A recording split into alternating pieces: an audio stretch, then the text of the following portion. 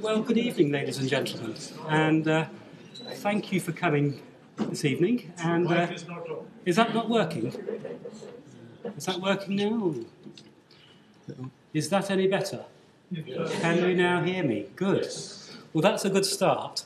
Well, welcome. Thank you very much for coming. It's a tremendous honour to be president of this society. Hopefully you've received the programme for the rest of the year's speakers, and I hope you'll be able to come. There will be some more information on the website as we get closer to each event, and hopefully you'll enjoy all the rest of the programme if you can suffer this evening's presentation from me. I'd like to thank Tony Merritt yet again for doing the catering for these events.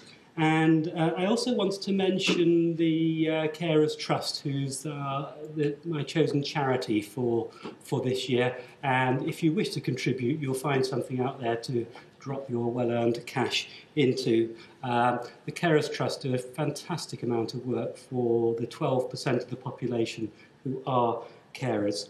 And I'm very pleased that Dame Philippa Russell, who chairs the Standing Commission on Carers, is also coming as one of our speakers to let you know some of the fantastic work that is being done. The meetings are held on a Wednesday or a Thursday. Some of them will be down at the Queen's as normal. And with no further ado, I think we shall get on. I have a couple of apologies from Suresh Patel and Alan Watson. Now, Medkai, the society was founded, as you know, on the 30th of October 1828, having been conceived from the Medical Book Society, which was formed in 1817. And I'm just having a look through the list of all the past presidents of the society, and it just gives a fantastic history of medicine in Nottingham. And it's with that theme of history, I would like to sort of talk to you this evening about the history of another medical establishment and address in SW7. As many of you may know, for the last 8 years I've been spending a couple of days a week in London working for the Royal College of GPs in various roles. I was Vice Chair of Council between 2004 to 7, and for the last 5 years I've chaired the Professional Development Board. And just on the beginning of October I took over as Medical Director for Revalidation, and from Mike Pringle, who is about to become President of the College in November. Now, the Royal College of General Practitioners is 60 years old next month, in November. So I thought it was a good opportunity to talk to you about not just the history of the college, but also the building that we lived in until August 2010. The RCGP is both the youngest and the largest of the medical royal colleges. It's now got 46,000 members. It was founded in 1852 as a college of general practitioners, and the journal The Practitioner described it as an outstanding event in the history of British medicine. And I think that claim can be best understood if we think about the history of general practice. And I'd just like to use a quote that Claire Gerarda used, and Claire's actually coming as one of our speakers later in the programme. Claire used at last week's RCGP conference in Glasgow. An age of austerity, an economy on its knees, GPs struggling to cope with changes against a backdrop of limited resources. Now, you might think I'm talking about today, but I'm not. Actually, that quote was came from the early years of the NHS. And so it was in that situation the College of General Practitioners was born. So when you think of that quote, there are very, very similar challenges that we faced then as we face now. But maybe a little bit more about that later. So I first of all wanted to talk to you about the building, which is fondly remembered by many of us. Until August 2010, the Royal College of General Practitioners lived in 14 and 15 Princess Gate. which included that house just there, which is number 15. And that's at the end of a very elegant terrace of Victorian houses. We had our neighbours, the Iranian embassy, and further down that terrace, the Moroccan and the Ethiopian embassies. Number 14 was actually two houses. It was converted into one in 1905 from 13 and 14 joined together. And the rear of that house is a very large garden, Ennismore Gardens, which is one of the largest of the private gardens in London. The building has really got so many memories, and many of us, I suppose, remember it as with fear at the beginning, when we went into the long room for our MRC GP examination orals. And when you enter the building, as I'll show you some slides later, it's a really elegant entrance. And the first floor has the long room, which just looks lovely, where we had our council meetings. But as you move further up, that elegance is lost. The next two floors are offices, and they're fairly stark. And then you get to the top floor here, which are bedrooms, those little windows up there, which I think I've probably slept in every one of those rooms over the years, some with ensuite and some without. And you do get to know your colleagues in a completely different light first thing in the morning when you see them wrapped up in a towel walking from the bathroom. It's also quite interesting to see their reaction, because some people don't react quite the same way as you would imagine they would when they've been spotted in their towel. Now, this is an aerial view of Prince's Gate, so it sort of shows you how it is now. And you can see Prince's Gate there. It's quite close to some nice places in London, so there's Harrods and Harvey Nicks up there. Easy walking distance, which amused my wife when she didn't come down very often, but she did occasionally, and it was quite nice to do a bit of shopping. And then it's opposite Hyde Park, Hyde Park here. So that was just lovely to be able to walk out from the building and just have a wander across there to get 5 minutes breath between meetings. And some lovely views there from the bedrooms across in Hyde Park. And from there you sometimes saw the horses trotting by from the household cavalry. It was all very nice. Now, I'd like you to sort of remember that in a moment, because we will now move on to this is Prince's Gate in 1847, when it was just being built. So when you think of how it looked then and how it looked now, you see there's a Kingston House here. Now that's a large mansion which was built in 1757. And that was demolished and a block of flats were put there in 1937. Apart from that, the terrace here is much the same. And the west terrace was finished in 1849, and that's the east terrace of Prince's Gate. It was designed by... who was it designed by? Let me just have a look to my notes here. So I've remembered some things and I've forgotten certain bits. Harvey Lonsdale Elms. He actually designed the Liverpool St George's Hall as well. And the building was built by the same builders who built the Albert Memorial just further down the road. The name Prince's Gate was given to it because there's a gate here, which is the Prince of Wales Gate, which was new at that time. It had just been built the year before, and that was Prince of Wales then became Edward VII. Now, Kingston House has an interesting history. That was built for a well-known lady called Miss Elizabeth Chudley. Now, Miss Elizabeth Chudley is here. Now, she was a girl about town, had considerable amount of scandal attached to her, had lots of celebrity parties in Kingston House, And she was a mistress of the Duke of Kingston, hence the name of the house.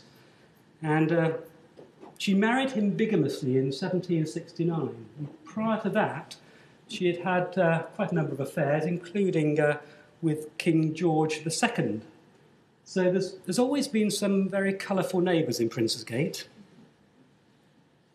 Now, the first owner of Prince's Gate, when it was built, brand new, was somebody called George Baker. And he used it as a family home for 5 years. And in that time, he would have been able to see the Crystal Palace exhibition, which was built directly opposite. So that would be the view that he would have seen from 13 Prince's Gate in 1851. All very different now. So the next owner was this chap, Julius Spencer Morgan. He was a very prosperous banker from New York who came to London in 1854 and rented 13 Prince's Gate from George Baker, and then subsequently bought it in 1858. And he lived there until he died in 1890. When he came to London as a banker, he went into partnership with George Peabody, and then when George Peabody retired, he developed his own bank, which was J.S. Morgan and Company. And when he died, his son, John Pierpont Morgan, that's him, a very distinguished man,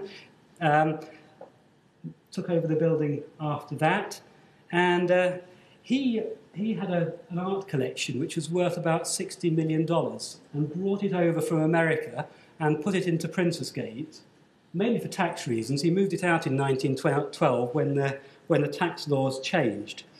But in 1904, John Pierpont Morgan felt that the house wasn't big enough for him, and so he bought the next door house, number 14, and converted it into the one house in 1905. He also produced the long room, which is the room which stretches between 13 and 14 Prince's Gate, and that hasn't changed since it was originally built, but he used that for his art collection. The only art collection that we had was the portraits of the past presidents. So J.P. Morgan died in 1913, and his son, J.P. Morgan Jr., then took over the house, but he didn't live there. And it was in 1918 that J.P. Morgan Jr. decided that he would offer the house to the American government for the American ambassadors to use. But it wasn't until 1929 that the first American ambassador took up residence. But then they stayed there until 1955. And quite a number of famous families lived there. I suppose the most famous of them all was the Kennedy family. Now that's a room as it was just before it became the American ambassador's residence. And when the American ambassadors took this place over, they decided to make it their own and requested some American heads on the front of the building. Now, rumour has it that they were expecting the heads of some famous Americans like Jefferson and other previous presidents, and they got some Red Indian heads instead. And you will see their Red Indian heads across the front of the building. So there's a little bit of surprise, I think, as to what actually appeared. But it was actually done by an American architect, so they couldn't blame the British for that. Now, as I say, the Kennedys were the most famous family who lived there, and this is a plaque which was put up in 1967, because John F. Kennedy actually had lived there, and that was put up in 1967, 4 years after his assassination. And that plaque was then unveiled by the then American ambassador to London, David Bruce. Now, what I've got for you next, I've been able to unearth some photographs of the Kennedys when they lived in London, and this one is the 22-year-old John F. Kennedy with his 13-year-old brother Robert, and this is taken off one of the balconies at the back of Prince's Gate, overlooking the gardens. And this is in the garden with the Kennedy clan. Quite a lot of them, really, aren't there? You've got Dad Joseph in the middle there. That one's John. There's Robert over there. Edward there. And you have Eunice here. There's Mum Rosemary. And Kathleen's over at the end there. So that's the Kennedys for you. And this is another photograph taken of them when they're all dressed up to go out in 1938, taken in Prince's Gate. And we have Patricia there, and there's John, Rose, and there's Mum Rosemary. That's Joseph Jr. He was killed in an air crash in World War II. And Kathleen there. So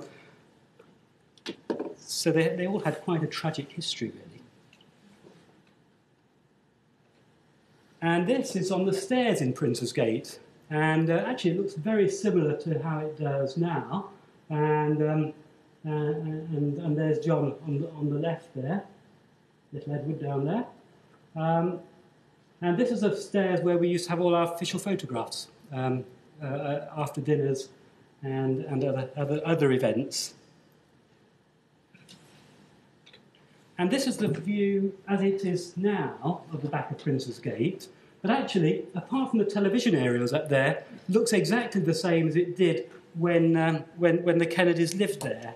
And you see the balcony here, which we saw the two Kennedys looking over on over to the garden. And this is where the photograph was taken of the family photograph. So that takes us through the history of who lived there. It was then used after that by the ITN company, and not terribly interesting, but it was there until the college took it over in 1963. Now, I'd like to now focus perhaps on the development of the Royal College of General Practitioners. And in 1950, the Lancet published a report. It was made by a visiting Australian doctor about his personal survey of general practice at that time. And he had come over to this country prepared to admire and to learn, but is actually appalled by what he found.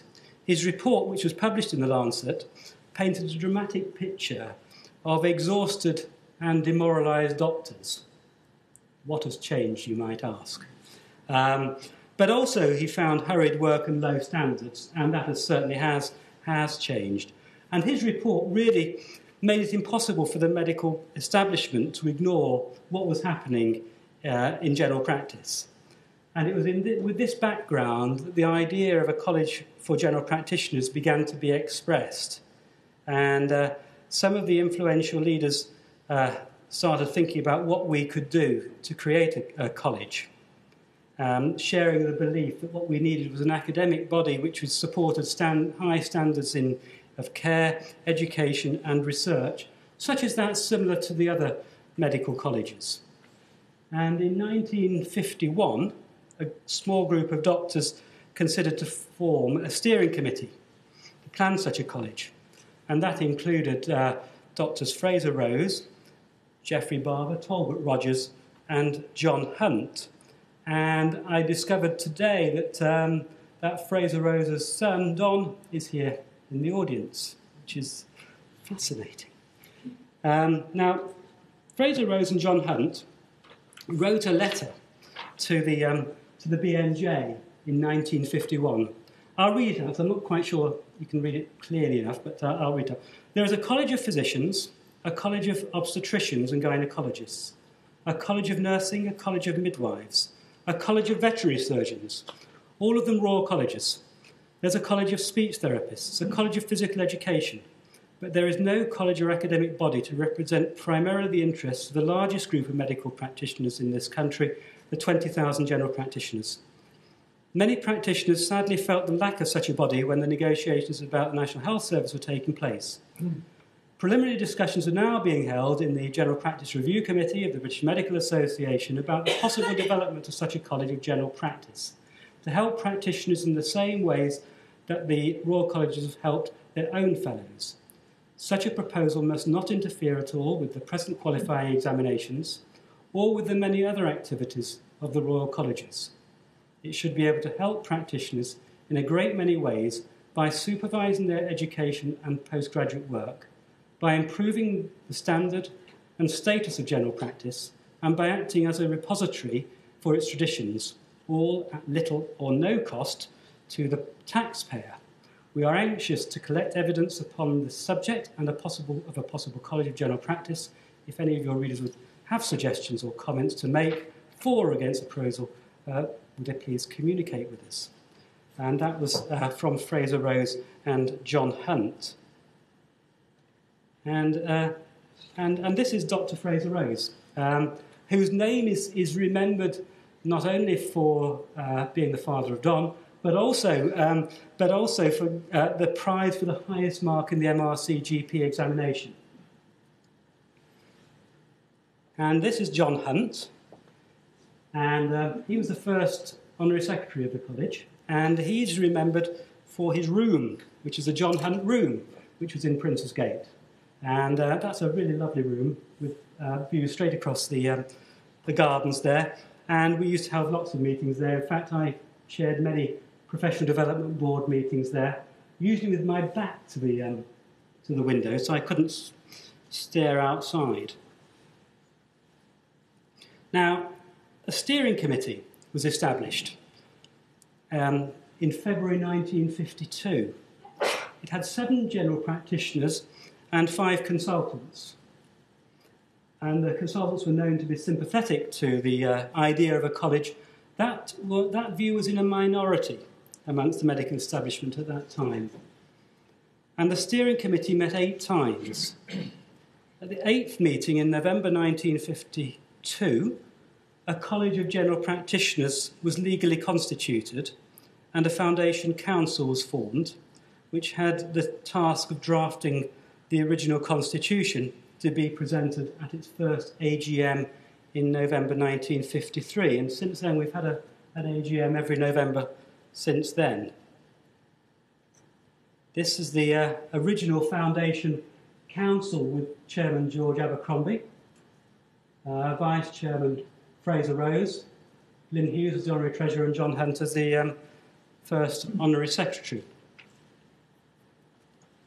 And so in 1953, following the formation of the Foundation Council, there was undergraduate and postgraduate committees formed, and they started producing a report for the first AGM, which was held in 1953, November 1953, and you'll notice the address, Blackfriars Lane, which was the Society of Apothecaries, because that was they were friendly towards the idea of a college of general practitioners, and that they housed us for the first few years.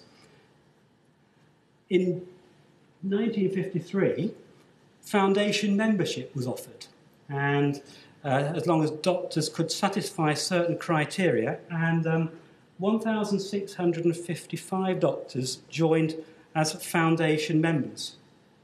Remember, we now have 46,000. So the first foundation members were all given a medal in 2002, which is our 50th anniversary. And they were given that by Leslie Southgate, sat in the middle there. She was the president in 1952. And these are the foundation members who came to receive their medal. Does anybody recognise themselves there, just out of interest? Any foundation members here in the audience? I did wonder, so I just wondered if anybody would recognise themselves as foundation members. And this was taken on the stairs where you saw the Kennedys, of course. Now, the first president was elected at that AGM in 1953, and that's William Pickles. And William Pickles is remembered for the annual Pickles Lecture, which happens at every AGM. And I suppose following the foundation of the college, the medical establishment gradually accepted the fact that a college of general practitioners was useful. In 1962, the college became incorporated, and this is the first foundation, this is the first council of the incorporated college in 1962, and this was taken at 41 Cadogan Gardens, which was our first building that we occupied at that time. Moved into that building, I think, in 1958. Formal recognition as a Royal College came in 1972 when the college received its Royal Charter, and the Duke of Edinburgh became president in that year to celebrate the achievement of becoming a Royal College. But, of course, we soon ran out of space in Cadogan Gardens, and then there started a search for more longer-term premises. There was all sorts of plans as to where to move to, and there was a quite well-defined plan to move to a building in Lincoln's Inn, but that proved to be too expensive. The only people that could afford to work in Lincoln's Inn are the surgeons, I think. So we certainly couldn't afford it. So then the search began, as I say, and the treasurer's wife, Mrs. What's her name? Mrs. Thelma Glyn Hughes, found that 14 Princes Gate was up for sale. And so the college thought this was a good place to go to and bought the freehold of 14 Princes Gate for £175,000 in July 1962. That was quite a good investment. Now, interestingly, actually, when we purchased the building, apparently there was still a telephone line, a direct line straight through to the White House, and that was soon disconnected, I gather. And then in 1976, there was the opportunity to buy the next door house, number 15, from the owner, who was a Mr. Senley, and the agreement was that he could live on the ground floor and first floor flats for 12 years. Complication arose because Mr. Senley left his wife just before the end of that lease, and his wife stayed there and wants to live there. And so there then followed quite a messy legal battle, which the college eventually had an out-of-court settlement in 1992. And it was then that the college owned the freehold of 13, 14 and 15 Princes Gate as we are now. So now I thought I'd show you a picture of some presidents. This is the presidents. So in Roger Neighbour, centre stage there, was president, and there we have Dame Leslie Southgate, Lottie Newman, Stuart Kahn there, Sir Michael Drury, John Horder there. John sadly died earlier this year at 92, and John, I remember playing the piano beautifully at some of the college events, and was a really great artist. And you can still buy his watercolours of Princes Gate. And there's Sir Dennis Pereira Gray, back there. Now, college business continued quite uneventfully until something happened in 1980. 11:30 on the morning of Wednesday, the 30th of April, 1980, the chairman of council then, Alistair Donald, was on the phone to somebody in Dundee, a colleague in Dundee. The conversation got suddenly interrupted by gunfire. And it is alleged, Alistair said, "Wait a minute, Jimmy, I seem to be under fire." The colleague in Scotland replied, "I know what you mean." Anyway, that started a chain of events, and I thought I would just show you So you've heard enough of The end of the siege started at 2 o'clock with 3 shots from the direction of the embassy. At 7 o'clock, 3 more shots were heard, and almost immediately an unseen volley was taken in. The police activity round the building grew to an unprecedented level. Then, 2 policemen carrying a stretcher ran up. Marksmen slipped in behind them. They ran doubled up to keep out of the line of fire.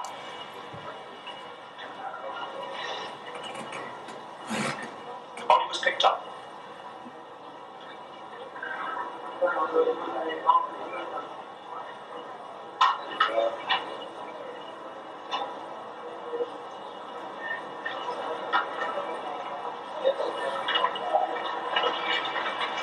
Police have been unable to say whether it was a man or a woman, or whether the dead person was British or Iranian.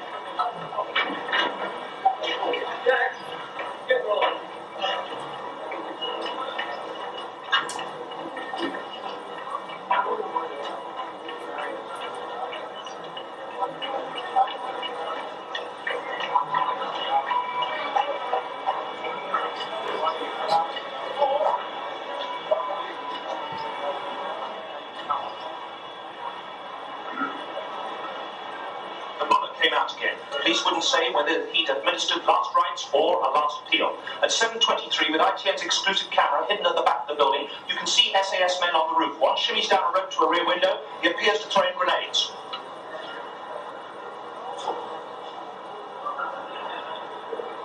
More SAS men use ladders to climb in the balconies at the front. They leave explosives outside a window and just get away in time.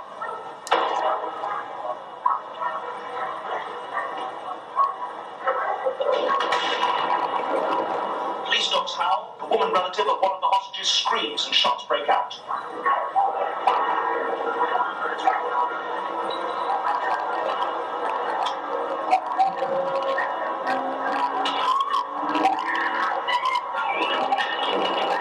Police SAS men jump back onto the balcony and storm through the window.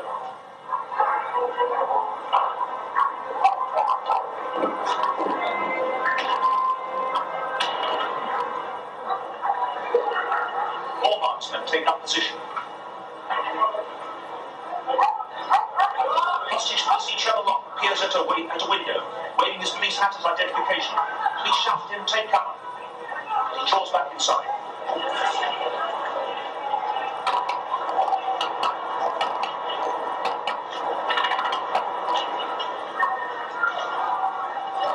Next, BBC man Terrace is brought out by a hooded SAS man. He crouches on the balcony.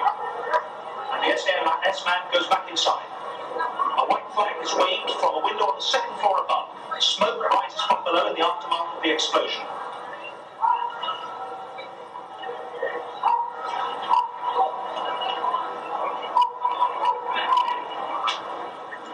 At the rear of the building, more marksmen have the embassy covered. With flames pouring up the front of the building, an SAS man next door waves at Sim Harris, ordering him in through the window next door.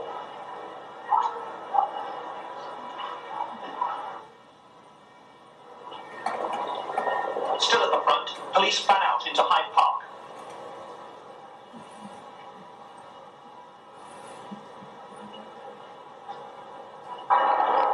A helicopter with what appears to be a gun pod on the side hovers overhead. The fire gets worse as the marksmen still hold their positions. On the ground, we choked from gas apparently used in the rescue. The barriers which had held the demonstrators and onlookers back for 6 days are thrown back to allow fire engines through. Police run from the front of the building, carrying the first casualty on a stretcher.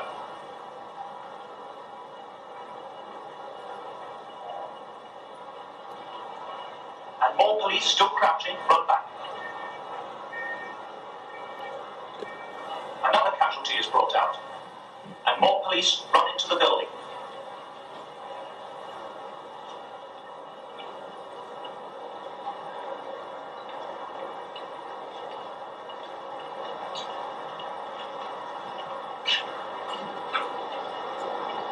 Really takes hold, but the marksmen don't let up.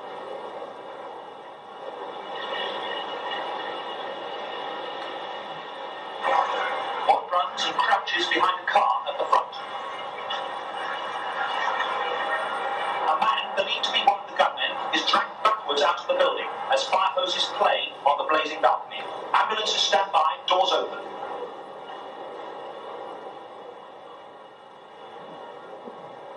The walking hostages are then brought out. You can see Sim Harris here, in the middle. A woman to his right, and an Iranian man behind her. Well, that was interesting, wasn't it? Let's go back to more mundane things.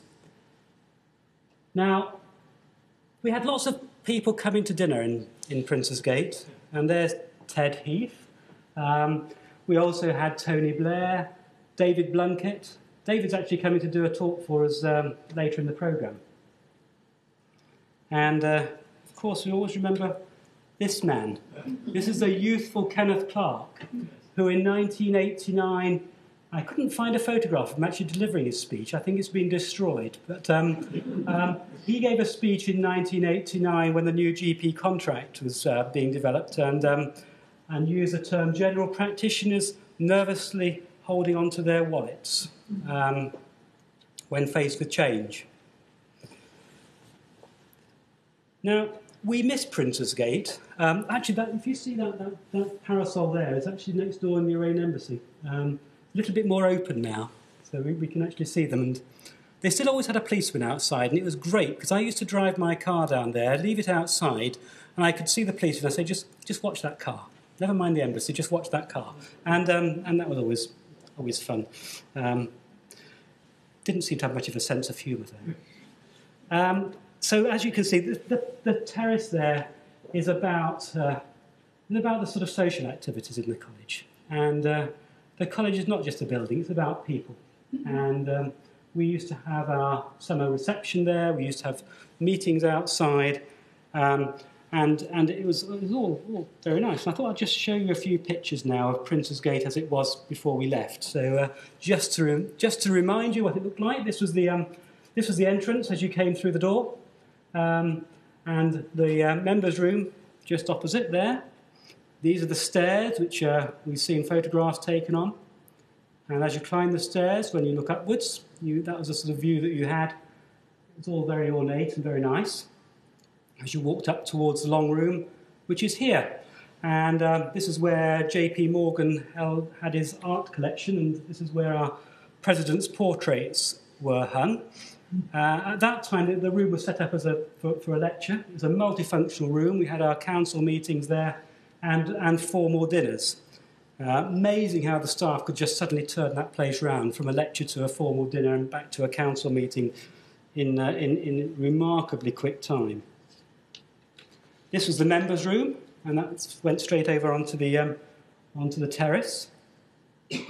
And upstairs is the president's flat. And we were very privileged. The president let us use it as officers at the very top floor. And you could go onto the balcony. It had fantastic views across Hyde Park. It's far too good just for the president. So they were very nice and let us use it. Now, as you know, we've moved out. We moved out in August 2010, sold the building, and moved into our temporary accommodation in Bow Churchyard, waiting on finishing 30 Euston Square, which we bought on the sale of Prince's Gate in 2010, but that needed an awful lot of money spending on it. And this is our new building, or at least this is the building in process of being renovated. 30 Euston Square. This is the road just here goes. There's Euston Station just opposite there, this building took about 25 years to build at the beginning of the 20th century. Got 7 floors, built in phases, and it's a really fantastic building. This is the front of the building with Euston Road front. It's opposite the Wellcome Trust, and we're moving in 2 weeks' time. We should have been in this week, but there's a bit of rain in the early part of the summer. The builders say stop them working. It's their excuse. It's got 121,000 square feet. Enormous building. We've moved all our exam centre in. Well, the exam centre will go in there that we used to have in Croydon, and all the other buildings. So just being one building. The building was first used as as a headquarters of the London, Edinburgh and Glasgow Assurance Company. And then it was then transferred over to the National Amalgamated Approved Society. So it's always had a sort of health connection. And the Amalgamated Societies ceased to exist when the NHS started in 1948.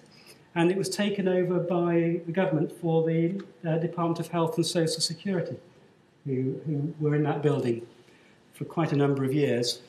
It then went into private hands for a few years and then was left empty for quite a few years until the college bought it in 2010. The building's got Grade 2 listed status. I'll show you a few pictures just inside. These are just photographs as it was when we took it over. And it's a very ornate building. There's some fantastic architecture within there, lots of historical significance, just wonderful rooms. All this will stay as it is, because it'd be just, it's obviously a listed building, and it'd be just great.